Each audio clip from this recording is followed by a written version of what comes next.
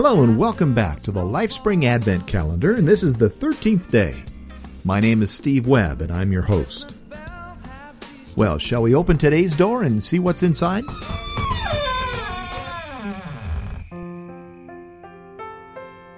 Hi, James. I understand today is a very special day. Today is St. Lucia's or St. Lucy's Day, and it's a very important day to people who live in Scandinavia, especially in Sweden. So who was St. Lucia? St. Lucia was a young Christian girl who was martyred, that means killed for her faith, in 304 AD.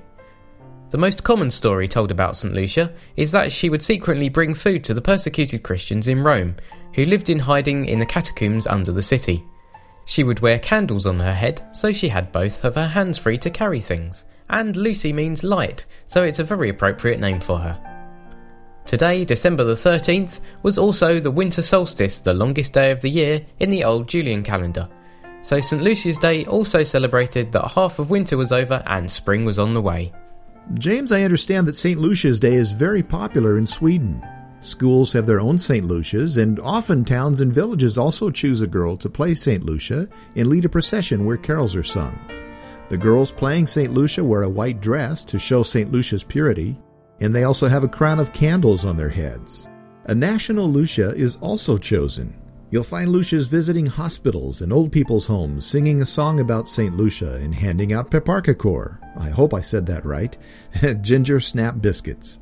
In homes, often the eldest girl plays St. Lucia for her family, bringing them luskats, which are St. Lucia's Day buns that are flavoured with saffron and dotted with raisins, and they're eaten for breakfast with coffee.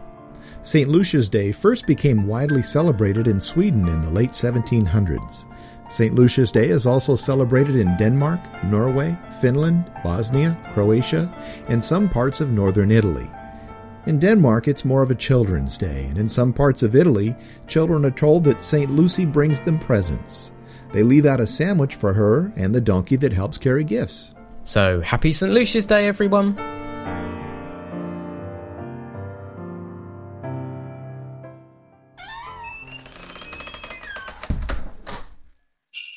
Well, I hope you learned something about St. Lucia's Day today. There's really a lot happening around Christmas time, isn't there?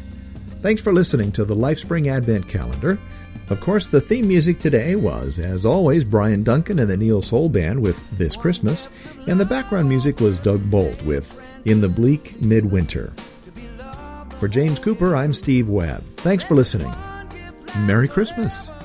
It's a love that I get from you. It never gets old. It's a love I need.